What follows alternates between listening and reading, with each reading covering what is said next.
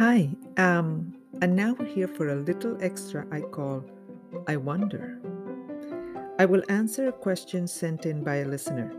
I really love it when people want to know more and follow up with a message, so thank you. Anyway, this time Laura asked, I used to love to draw when I was a kid, but now I never have time. I want to be more creative and maybe try something new.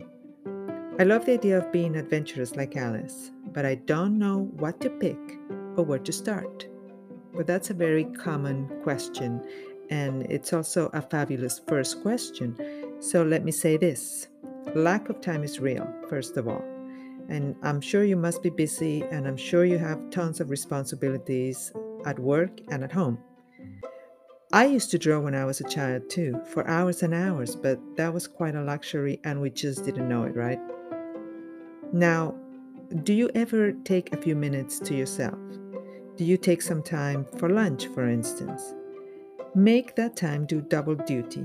Have a notebook and a pen with you, and then doodle. It's really therapeutic and it's a great way to open the floodgates.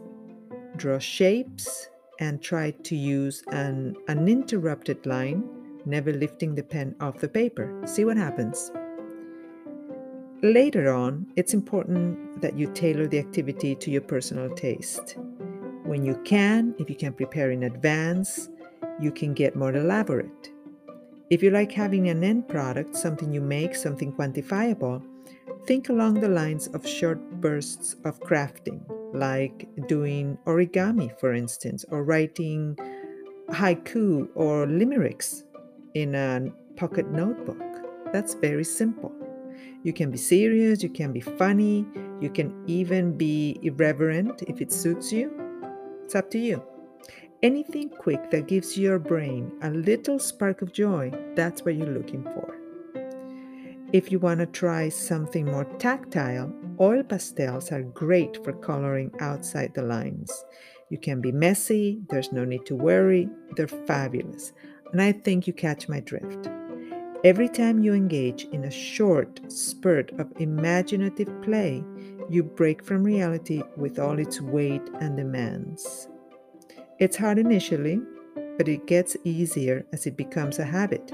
And the more things you try, watercolors, flower arranging, threading beads, knitting, sketching, even coiling some clay, you name it, well, the better your chances of finding what you love to do.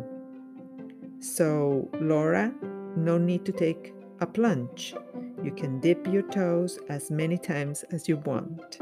Try whatever tickles your fancy, and something will catch on sooner or later, I'm sure.